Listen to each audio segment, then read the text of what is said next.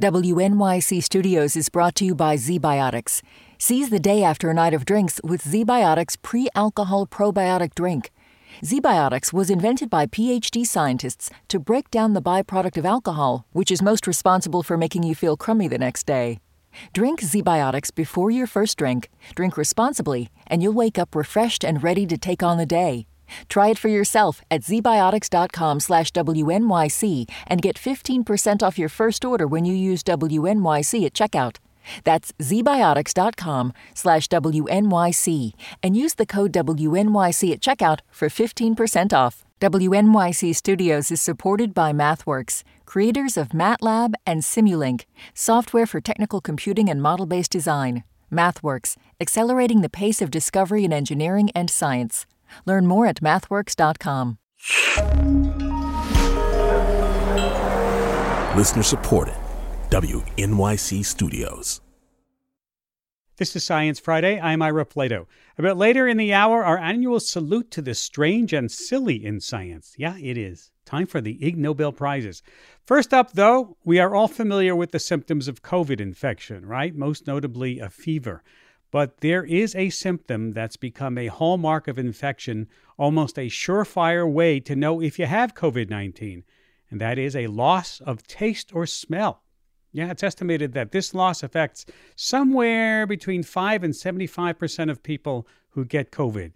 The thing is, there are still a lot of unanswered questions about how this loss of senses works and why it happens. So researchers are turning to a different method of testing, using hard candy to see if people can tell one flavor from another. And if they can't, well, it's time to take a COVID test.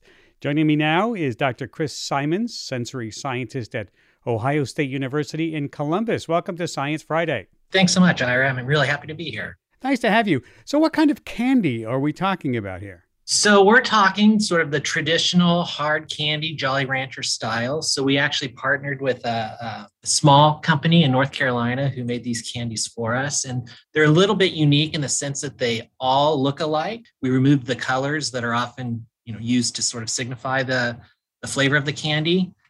So they're all sort of this opaque, clear sort of color, and then flavored with traditional familiar flavors that people will experience, hopefully, often as they're consuming candy in their everyday lives.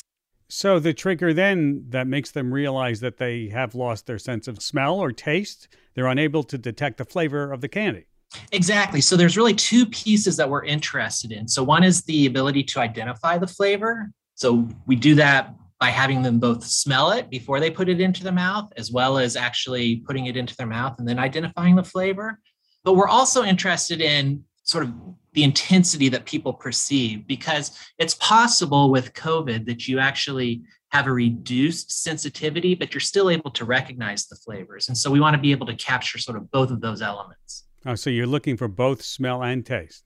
We are actually looking for taste as well. So when I say smell, we're looking at what we call often retronasal smell. So that's when we put it in your mouth. And we often do this with, we call it the jelly bean test. So if you put a jelly bean in your mouth and you plug your nose, pinch your nose, you can't tell what flavor it is until you release it. And then it's, that's the strawberry flavor or the orange flavor.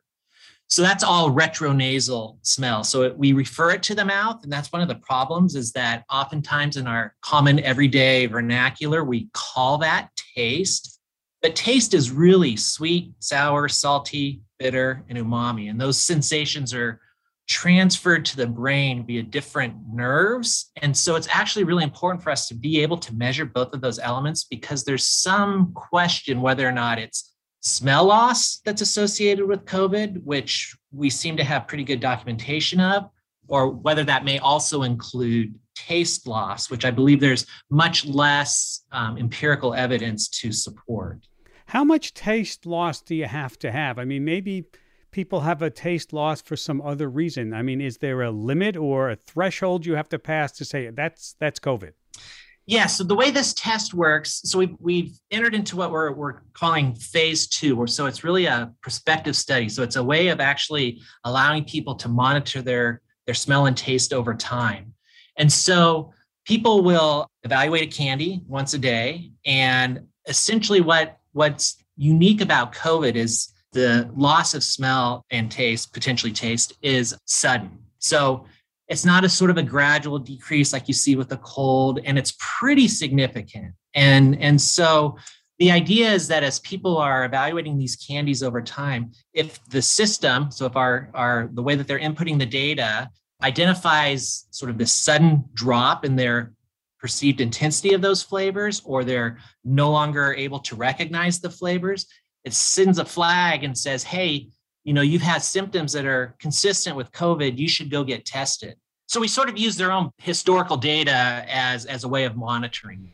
I've heard a lot of anecdotes from people who got COVID. Yeah. Where some people lost their ability to taste a little bit. Some people lost it completely. Some people say that things taste different for them than they used to. Are you seeing this range in your study? That's what's really great about this. The way that we've designed it is that we can pick up what is called anosmia. And I would say there's different levels of anosmia. So anosmia is basically the loss of smell.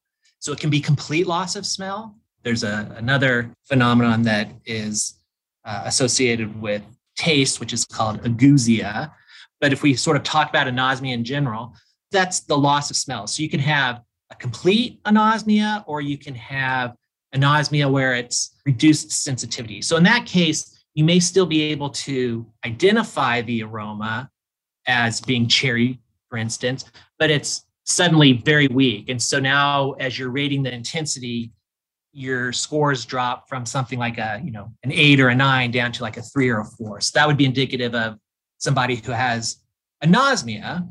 Somebody could have complete anosmia where they smell nothing and they're unable to both identify it, or, it's basically like putting in, a marble in your mouth. And so you would have no idea what flavor it is. It would have any taste. Wow. Do we know why this happens in the brain? What's going on in the brain because of COVID-19 where you're losing those senses?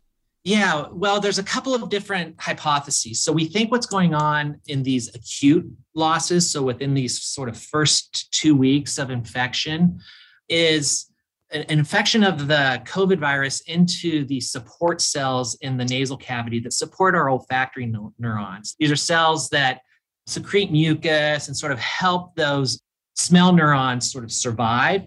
Those become infected with COVID, and it looks like the COVID, when it enters those cells, it actually either kills them or essentially makes them sick. So they're no longer able to do their job. And as a consequence, the smell neurons or those smell nerves are no longer able to do their job. So that mechanism has been pretty well worked out and actually worked out fairly early in the COVID sort of crisis. The same mechanism hasn't really been identified for taste nerves. And so that's why there's some question as to whether or not people are really losing their sense of taste, because the receptors that seem to be involved in binding to the COVID and bringing it into the olfactory or the smell neurons don't seem to be expressed in the taste cells. So if there is taste loss, there may be some differences in how that's being done. But this is also really different from what we are seeing in these so-called long COVID cases. So people that have experienced COVID for more than 3 months. And so in these cases, it's more likely that there's actually damage to the olfactory neurons, likely due to inflammation or the inflammatory consequences of having the COVID infection. Still not entirely known what the mechanism for this long COVID smell loss is. So you really need a lot of research to go into this. So, yeah, exactly. Yeah. And again, this is what's kind of nice about this tool is that we can start to measure. So as people are doing this candy test, if they get COVID, we can start to measure sort of the recovery in these acute cases. So is it, it seems like it's roughly about 2 to 3 weeks, in which case people start to recover. And then long COVID, how long do people have to experience smell loss in long COVID before they start to recover? And this is really a question that we don't know yet. Here in the U.S., Thanksgiving kicked off our holiday food season. Do you think the holidays are a good time to realize you've lost your sense of taste? I'm thinking you're sitting down at Aunt Martha's table, or people have, during the, and suddenly you say, "Oh, I don't want to be insulting, but I don't taste," Yeah, Aunt Martha, your cake doesn't taste as well as it did last year. Do you think that's happening during the holidays? Yeah, I think so. I think, especially these effects are pretty dramatic. So it just so happens that my own experiences, I actually had COVID early on in March of 2020. And so it was before we actually even knew that smell and taste loss was a cardinal symptom. And actually, my entire family got it. We were in Spain and we came back right before the borders were closed and so forth. And it was quite interesting because we had a very varied responses. So I had anosmia, but it wasn't complete. My wife had complete anosmia, and she was a long hauler. And so she had loss of smell and taste for probably about 9 months. She just started to get it back, maybe about 6 months ago. Sorry to hear that. Yeah, and it was sort of slow. And so, it's interesting studying this and then also, seeing it in real time in my own family and with myself. And so I think, as you said, with Thanksgiving, I have no doubt that people, as they're sitting down at the table and the foods that they're expecting to taste great don't. And so that should be a signal to people that, oh, maybe I should be wearing a mask at Thanksgiving table or something like that, right? Because the effects that are seen with chemosensory loss seem to be much more telling than other symptoms, such as fever, such as, aches and pains. And that's why it's a nice way of sort of assessing people as well, because it's a better predictor of somebody who has been exposed and has potentially has an active COVID infection. Could you see the candy that you're using to test people, see it rolled out on a larger scale? And would people be benefiting by using the candy, or could they use something else? I guess I'm asking, what could you do at home to give yourself a test? Yeah, so candy is really a fantastic tool for this because it's amenable to all age groups, right? Kids through the elderly.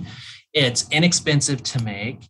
It's easily deployable. It assesses both smell and taste. So it allows us to sort of assess both of those systems. But it realistically, you can really use anything. You can use coffee. I didn't have any other symptoms besides smell loss. I was training for a marathon, so I was still running. I had zero symptoms. I actually made a cocktail for myself, and I was like, oh my gosh, this doesn't taste the same as it usually does. And being in the field that I am, I knew that viral infection was often a cause of smell loss.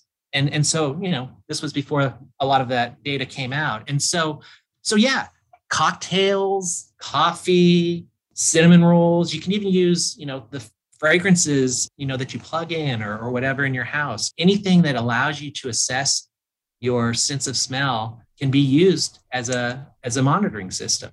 Well, Dr. Simons, thank you for those words of wisdom on how to test yourself because, as we're sitting down to eat all during this holiday season, I'm certainly thinking about it all the time, and I'm sure you are. So thank you for taking time to be with us today. That's my pleasure. Thanks so much for having me. Dr. Chris Simons is a sensory scientist at Ohio State University in Columbus, Ohio. We have to take a break, but when we come back, the Ig Nobel Prizes. Yeah, we're going on, 3 decades of Ig Nobels. Science that first makes you laugh, then makes you think. Stay with us. Science Friday is supported by ZBiotics. The team of PhD scientists at ZBiotics are tackling rough mornings after drinking with their new pre-alcohol probiotic. This probiotic breaks down the byproduct of alcohol while you drink and sets you up for a great next day. Check out the cutting-edge technology for yourself at zbiotics.com/Friday and use the code Friday to get 10% off your first order. ZBiotics is backed with 100% money-back guarantee, so if you're unsatisfied for any reason, they'll refund your money. That's zbiotics.com/Friday and use the code Friday at checkout for 15% off. Science Friday is supported by NetSuite. Quick math. The less your business spends on operations, on multiple systems, on delivering your product or service, the more margin you have and the more money you keep. Obvious.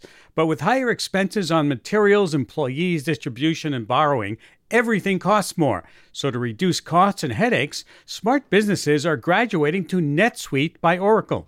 NetSuite is the #1 cloud financial system, bringing accounting, financial management, inventory, HR into one platform and one source of truth. With NetSuite, you reduce IT costs because NetSuite lives in the cloud with no hardware required.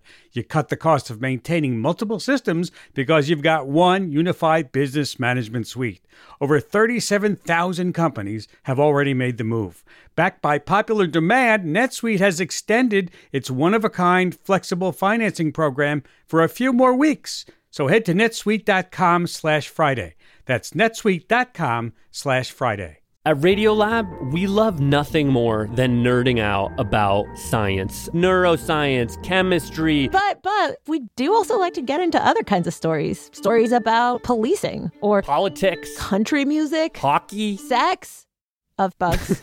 Regardless of whether we're looking at science or not science, we bring a rigorous curiosity to get you the answers. And hopefully make you see the world anew. Radiolab, adventures on the edge of what we think we know. Wherever you get your podcasts. This is Science Friday. I'm Ira Flato. We know things are still difficult. Maybe you're still wary of gathering together for the holidays the way you once did. And the Ig Nobel Prize ceremony is no exception. This is the award ceremony 31st first annual year, but for the second straight year it's been held online, not in the storied halls of Harvard Sanders Theater. But the tradition lives on, and so does our holiday tradition of post-Thanksgiving highlights from the ceremony. Here to help me navigate the awards is Mark Abrams, editor of the Annals of Improbable Research, and he's the ringleader of the awards ceremony, the whole shebang. Welcome back, Mark. Hi, Ira. It's good to hear you again. You too. Congrats on 31 years. You know, we're celebrating our 30th, so we've been right along with you. Yeah, congratulations to you. Let's keep going, both of us. How have things changed over the decades? Any noticeable changes? Oh my, how much time you got? Yeah, I'll mention a few things. One is the general way that the Ig Nobel Prize has been received. There was at that time a really widespread fear, especially in the science community, of people who would attack scientists and attack science. And a lot of that fear in the United States was driven by something called the Golden Fleece Award. It was done by Senator Proxmire. It's a thing that he would do every year. That. Yeah, he would announce a list of government-funded things that seemed foolish, that seemed silly, that seemed wasteful. And some of those things really were foolish and wasteful, but some of them weren't. Some of them were simply things that had titles that were extremely unfamiliar to people. And a lot of science, of course, is like that. So every year, scientists cringed when Senator Proxmire got up and did that for pretty good reason. When we started the Ig Nobel Prizes, a lot of times when we talked to an American scientist, the first question out of their mouth was, is this like the Golden Fleece Awards? And we had to explain no. That was part of the reason at the beginning, at the very first year, that I invited a bunch of very famous scientists who had Nobel Prizes to be part of it. You know, part of the reason was we just thought it'd be fun and kind of absurd. The fact that we have always had famous scientists as part of it has been very helpful in that way, though, as a sign to everybody that, hey, these people would not be part of it if we were out to do damage. And a lot of the ceremony this year was essentially a big video call with those real Nobel laureates interacting with the Ig Nobel winners, right? Oh, it was a big constellation of calls. We had to do a lot of logistics to make this thing work. You know, we keep the prizes top secret until Ig Nobel Day, until the whole thing is webcast.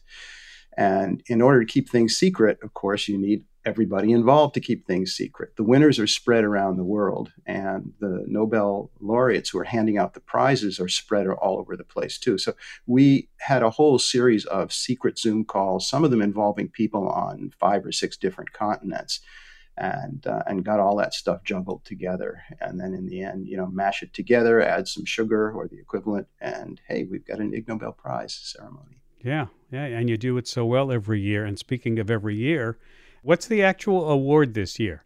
Like last year, we had the problem to overcome that the heart of the ceremony, the magic moments, are the 10 times when we announce a prize and a Nobel Prize winner shakes the hand of the Ig Nobel Prize winner and physically hands them an Ig Nobel Prize. Well, the handshake was out because 10,000 miles is a long way to do that.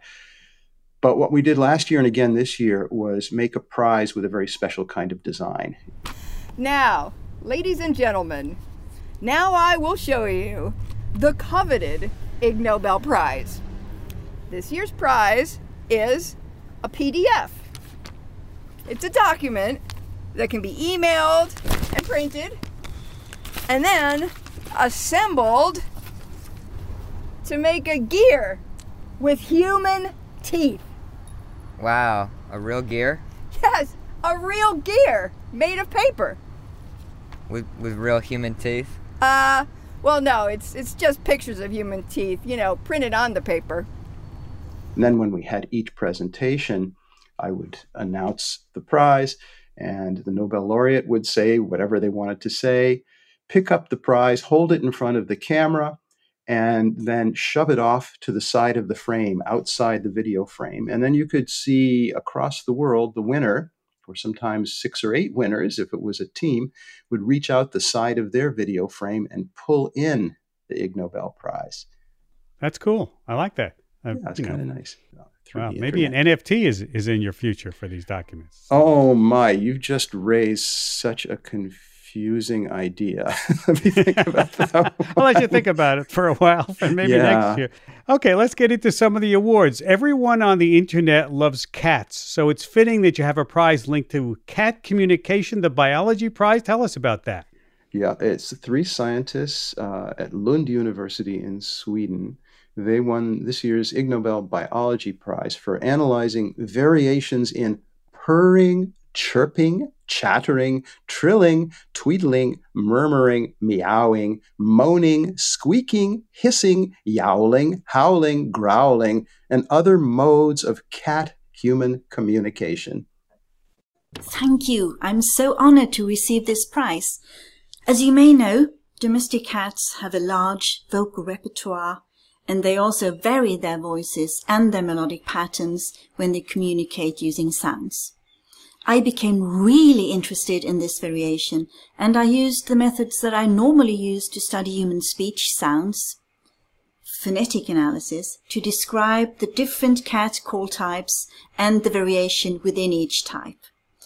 However, I couldn't have done this without the help of my colleagues in my research project, Joost van der Weijer and Robert Eklund, all the wonderful people working in the Lund University Humanities Lab, and of course I could never have done this without the help of these guys.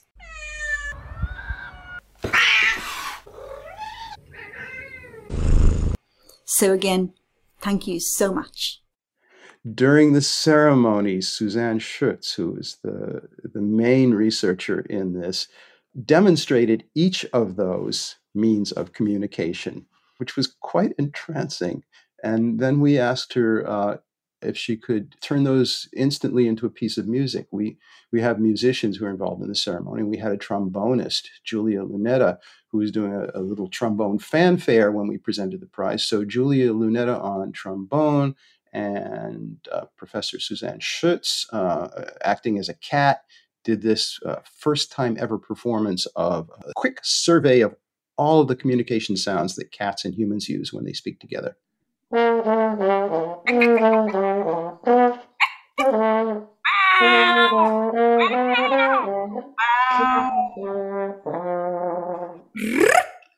You know, in this show, we love the microbiome, and I understand this year the Ecology Prize is tied into that. Let's hear about the Ecology Prize. The Ecology Prize went to a team in Spain who used genetic analysis to identify the different species of bacteria that live in wads of discarded chewing gum stuck onto pavements in various countries.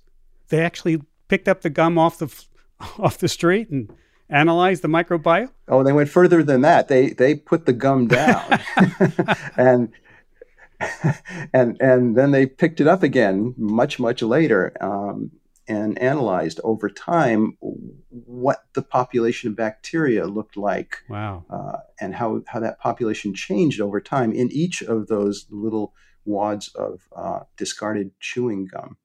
During the ceremony, Frances Arnold was the Nobel laureate who presented the prize to them.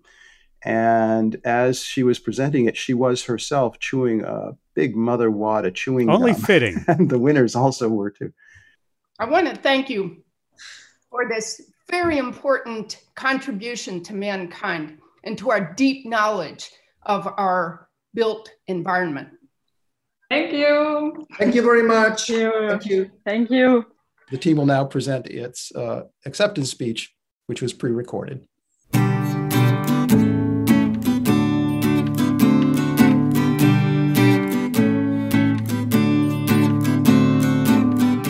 All the chewing gum. All the chewing gum. All the chewing gum. All the chewing gum. All the chewing gum. Gum is on the street. How can you top that? Sometimes I understand that the prizes can be a bit political, like this year's economics prize. Obesity of a country's politicians may be a good indicator of that country's corruption. It is great fun receiving this award. Let me just steal 55 seconds of your attention to tell you what this award is all about. So I downloaded pictures of politicians from internet and I ran them through an artificial neural network. This neural network was trained not only to recognize human faces, but also to estimate body mass index. I found that countries that are perceived as relatively corrupt have relatively high estimated body mass index of a median cabinet minister, whereas countries that are perceived as less corrupt have slimmer politicians. In a follow-up work, I also found that there is intertemporal correlation between obesity of politicians and perceived corruption. So, grand political corruption is literally visible from the faces of politicians. Lots of times on this show, we tell our listeners, don't try this at home. But your next prize, the medicine prize, does not need that warning, I don't think. Well, it depends on who's in your home at the time you're doing this, I suppose. The medicine prize went to a team based in Germany who demonstrated that sexual orgasms can be as effective as decongestant medicines at improving nasal breathing. The prize will be presented by Nobel laureate Robert Lefkowitz. Well, I'd like to offer my heartfelt congratulations to this outstanding team for this groundbreaking piece of work. I know how hard you've all worked on this project, and certainly this award is a fitting climax for all the work that you've done. As the famous soliloquy by Hamlet, I would quote those words, a consummation devoutly to be wished. And so, again, my heartiest congratulations as I present this Ig Nobel Prize to your team. On behalf of my entire team, I would like to thank you for this prize. We are very honored. Instead of preparing a long acceptance speech, we actually made a little video to explain our research and findings in a fun way. We hope you enjoy it. Thank you again. This is Sigmund Freud, the founder of psychoanalysis, and one of his best buddies, Wilhelm Fliess, a German physician. In 1897, they theorized on a connection between the nose and genitals, postulating genital spots located inside the nose. Fliess even performed surgery on Freud to prove this link. In the centuries since, their theory has been all but forgotten. In 2020, these guys, Cem and Ralph, picked up the idea. They found out that sexual intercourse with orgasm can improve nasal breathing to the same degree as decongestive nasal spray. So, if you or your partner suffer from a blocked nose, there might be a natural solution with positive side effects. Give it a try. You're welcome. Wow. Trying to think of the idea when that first came up to test that out. Yeah, and also about the discussions that probably had to happen between the various people who were invited to become part of that research effort. This is Science Friday from WNYC Studios. Tough to top that prize, but let's try with the always popular Peace Prize. Tell us about the Peace Prize. When we awarded the Peace Prize this year, the winners didn't realize which prize they were getting until that moment, and they were shocked and delighted. They thought maybe they were going to get the biology prize, or maybe they were going to get another prize. But we thought this is a fitting Peace Prize. It's a team in the United States who tested the hypothesis they came up with, the guess they came up with, that humans evolved beards to protect themselves from punches to the face. The prize will be presented by Nobel laureate Eric Maskin. This is it. You richly deserve it. And let me give it to you. We're pleased, we're honored to receive the Ig Nobel Peace Prize. Our question came from the observations that humans are unique among the great apes in having facial hair in males, but not in females, and that male beards cover some parts of the face that are most vulnerable when one is punched. We ultimately decided against testing our hypothesis by punching each other both with and without beards. Instead, we used a sheep fleece model to model the hair and an epoxy composite sheet to model the facial bones. We then used a device that drops a known weight to test the samples and measure the energy required to fracture them both with and without a fleece coating. We found that the total energy absorbed by the samples was 37% greater when the sample was covered with the fleece. This result is consistent with the hypothesis that humans are anatomically specialized for fighting with fists. There is no doubt that humans are the most empathetic and cooperative species on the planet, but given that reducing violence in the future is a goal that we all share, it is important to keep in mind that our anatomy reminds us that in certain circumstances, we can and sometimes do respond with aggression. How in the world did you come to this research topic? So this work came out of an argument I had with a colleague a decade or so ago. We were arguing about sperm whales at a meeting in the hall, and the conversation sort of got out of hand. And at one point, he waved his fist in my face and he said, "I can hit you with this, but that's not why it evolved." And while he was doing that, I was thinking, well, wait, maybe there is something to that. I didn't say anything to him because he was so upset, but we looked at the role that this posture may play in hand anatomy. Then from there, we went to the face, and the face led us to beards. Well, that's science for you. You know, I think that's a worthy follow-up to the medicine prize. I think.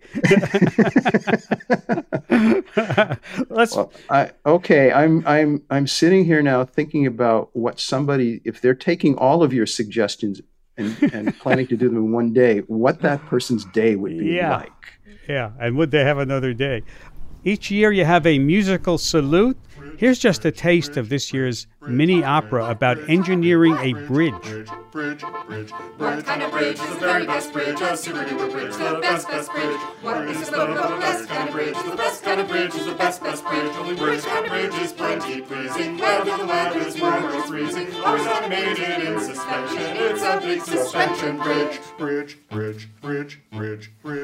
We need to take a break, and we'll be back with more from this year's virtual 31st First Annual Ig Nobel Prizes. Stay with us. This is Science Friday from WNYC Studios. Science Friday is supported by ZBiotics. The team of PhD scientists at ZBiotics are tackling rough mornings after drinking with their new pre-alcohol probiotic. This probiotic breaks down the byproduct of alcohol while you drink and sets you up for a great next day. Check out the cutting-edge technology for yourself at zbiotics.com/Friday and use the code Friday to get 10% off your first order. ZBiotics is backed with 100% money-back guarantee, so if you're unsatisfied for any reason, they'll refund your money. That's zbiotics.com/Friday and use the code Friday at checkout for 15% off. Science Friday is supported by the Planetary Society. Co-founded by Carl Sagan, led today by Bill Nye, the Planetary Society is a global nonprofit that exists for anyone to take a role in advancing space exploration. When you become a member, you join their mission to explore worlds, find life off Earth, and protect our planet from dangerous asteroids. Anybody can join. Find your place in space and become a member today at planetary.org/science. This is Science Friday. I'm Ira Flato. In case you're just joining us, we're talking with Mark Abrams, editor of the Annals of Improbable Research and Master of Ceremonies for the Ig Nobel Prize ceremony. now in its 31st first annual year. Tell me how people get selected for this high honor, the Ig Nobel Prize. Anybody can send in a nomination, and anybody can nominate themselves, and lots of people do. In a typical year, we get something like 10,000 new nominations. We also consider things from the past. And the Ig Nobel Board of Governors, a large group which is spread around the world, looks at those things, and every year we choose 10. The criterion is always the same. The criterion is fairly simple. It's everything that wins a prize has done something that makes people laugh and then think. There should be something about it that can be described really concisely. And when anybody, anywhere, from any background hears that, their first reaction should be to laugh. There should also be something about this achievement that sticks in people's minds so that after they laugh, even a week or so later, they're still thinking about it and they want to tell their friends about it and argue about it. Let's move on to a prize for something I would have never guessed was a real problem, the Entomology Prize for a new method of cockroach control on submarines. Yeah. Tell us about that. Yeah, well, that was the title of a research paper that they published back in 1971, a new method of cockroach control on submarines. Let me ask you to consider something. A few years ago, there was a movie called Snakes on a Plane. Now, I think it's not too difficult to imagine somebody making a movie called Cockroaches on a Submarine. The Entomology Prize is awarded to John Mulrennan Jr., Roger Grothaus, Charles Hammond, and Jay Lambden for their research study, A New Method of Cockroach Control on Submarines. The prize will be presented by Nobel laureate Frances Arnold. I'm thrilled to be able to award you this prize for your contributions to an age-old battle of man versus cockroach. A battle we have not yet won, but your contributions were important. Thank you. I've been out of the Navy I've retired in 1979 from the Navy, so it's been a long time. Back in those days, we were limited on what we could do. The procedure that had been used for years was to fumigate the submarines with carboxide gas. The carboxide gas is a combination of carbon dioxide and ethylene oxide. And the reason we had to do what we did was because up in New London, we had an incident where a submarine was fumigated with carboxide in the wintertime. And after they aerated the submarine and the crew went back aboard, the ethylene oxide had condensed into a liquid form. And when they heated the submarine back up, the ethylene oxide went back into a gaseous state, and we had an incident where one of the crew members was affected by the gas. And that was one of the problems they had. And in fact, it was a fatality in one of those incidents. So we had to find some other way to do it that was safer. And that's what we did. It was safer, it was more economical, and it was just as effective or more effective than the gas. So it worked out. That was our mission, and I think we accomplished our mission, and the Navy was happy at the time. I don't know what they're doing now, to be honest with you. That was really cool. Okay. Our next prize is the Chemistry Prize.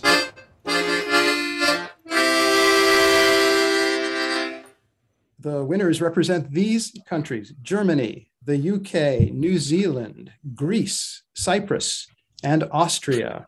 The Chemistry Prize is awarded to Jörg Wicker, Nicholas Krauter, Bettina Derstroff, Christoph Stanner, Efstradios Bortzukidis, Achim Ettbauer, Jochen Wolf, Thomas Klupfel, Stefan Kramer, and Jonathan Williams for chemically analyzing the air inside movie theaters to test whether the odors produced by an audience reliably indicate the levels of violence, sex, antisocial behavior, drug use, and bad language in the movie the audience is watching. The prize will be presented by Nobel laureate Barry Sharpless.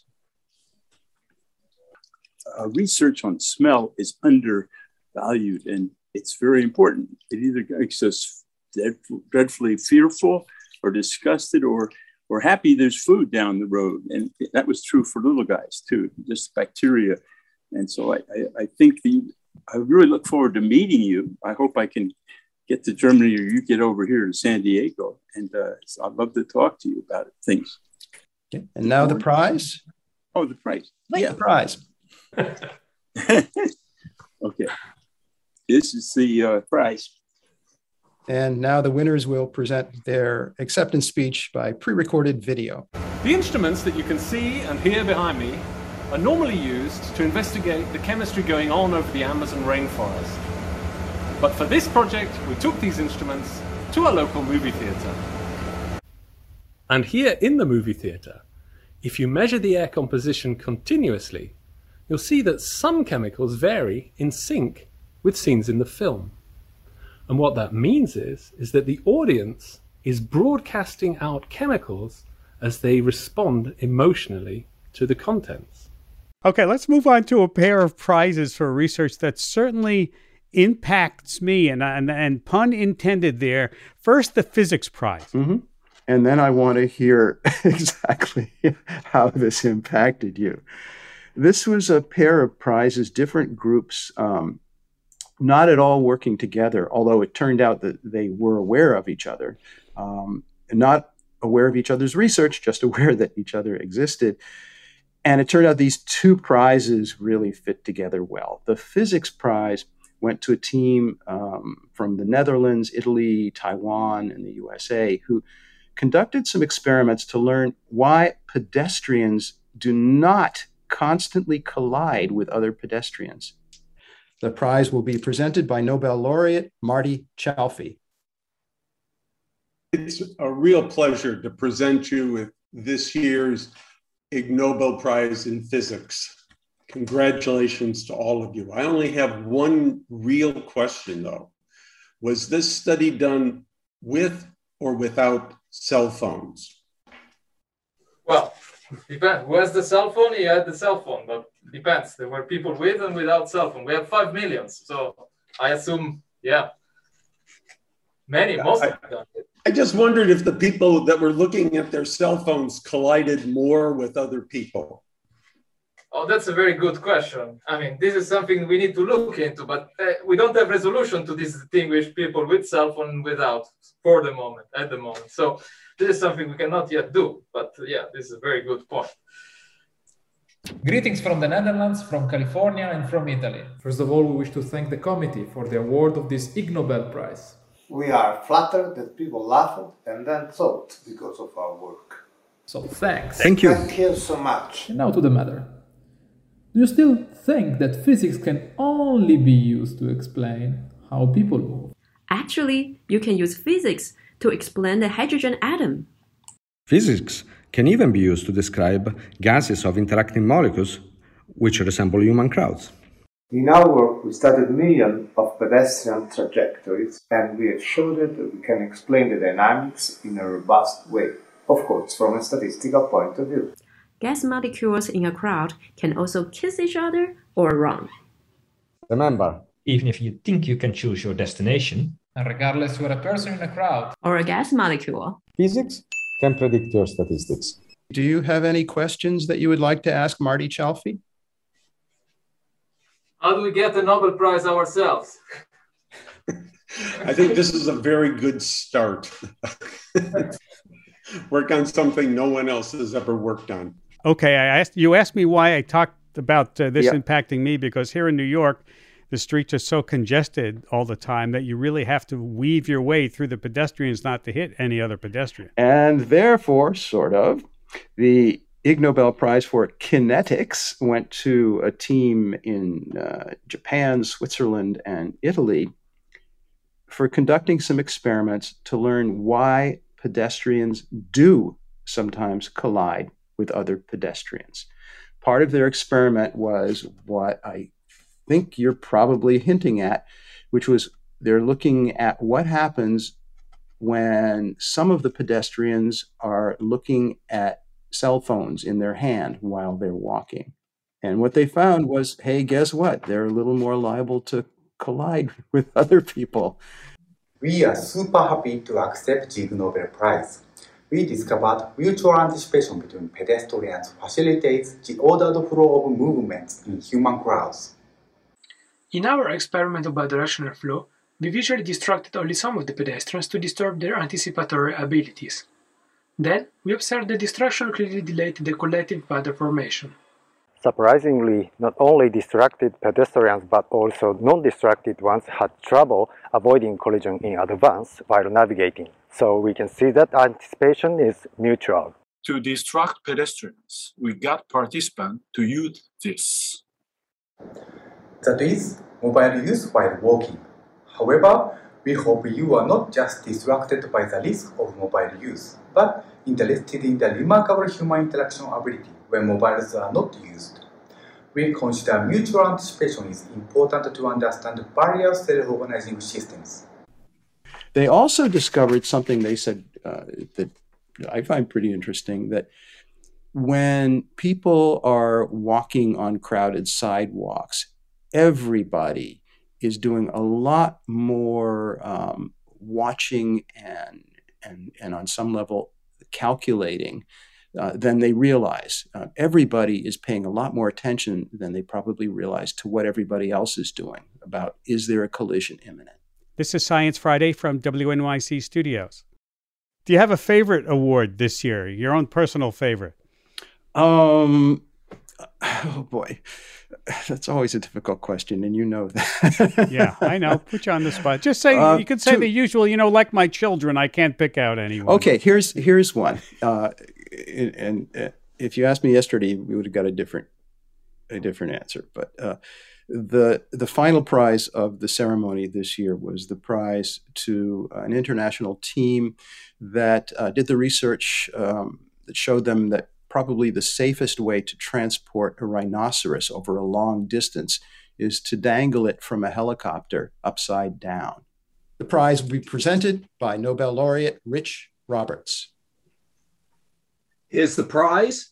And I have to say, when I have to be transported to a safer place, I hope not to be doing it upside down. But many congratulations. We were asked, Robin, for conservation purposes to move a significant number of rhino from a core breeding area to other very remote regions. Capture and release was going to be in really difficult places to get to, so we looked at the options and decided that moving the rhino slung under a helicopter would probably be the safest, most effective and animal-friendly way of doing it. Pete? So we came up with a plan of lifting them up by their feet, having them upside down. We then lifted a rhino with a crane. It managed that okay. And we were good to go, good to lift a rhino with a helicopter.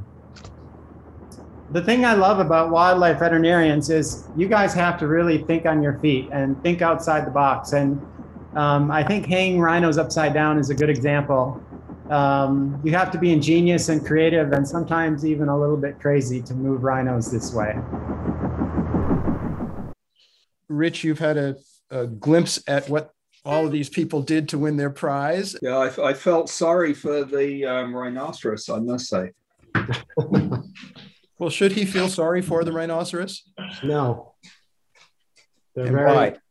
Because they're being moved to a safe area where they're protected. That I know. It was just the manner of transportation that I was concerned about.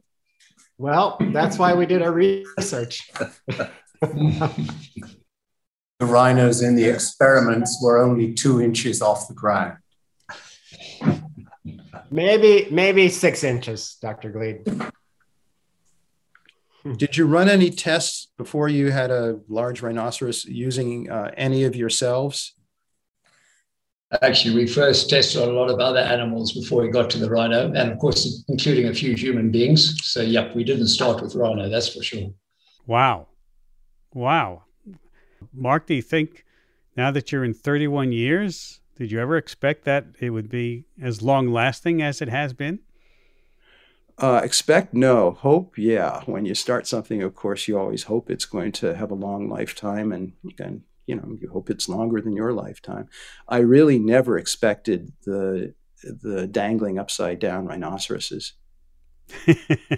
Me neither. I'm hoping for your next year back in Cambridge. Yeah. Thanks. Maybe That's itself a big question. Fly that rhino in for the show. Oh, that's an idea. Who would think of such an idea? Not me. Do you have any final thoughts? Any you want to deliver a standard final thought for the winners? Yeah, two thoughts. In fact, one is if you listening know of somebody, or you run across somebody, or even read about somebody who's done something that you really think deserves an Ig Nobel Prize. It makes you laugh, and it really makes you think, and you think it will happen that same way to other people. Let us know about it. That's how we learn about most of the things that win a prize. One person somewhere heard about it and told us about it. And the final thought, as always, is if you didn't win an Ig Nobel Prize this year, and especially if you did, better luck next year. And there you have it, Mark. And congratulations again on 31 years. And thanks, and congratulations to you and everybody at Science Friday on 30 really wonderful years. Thank you very much. We've run out of time. I'd like to thank Mark Abrams, editor of the Annals of Improbable Research and ringleader of the Ig Nobel Prize Awards ceremony. Let's hope for next year back in the theater. And that's about all the time we have for today. We want to welcome our new listeners on WBEZ Chicago. Yay! Nice to have you aboard.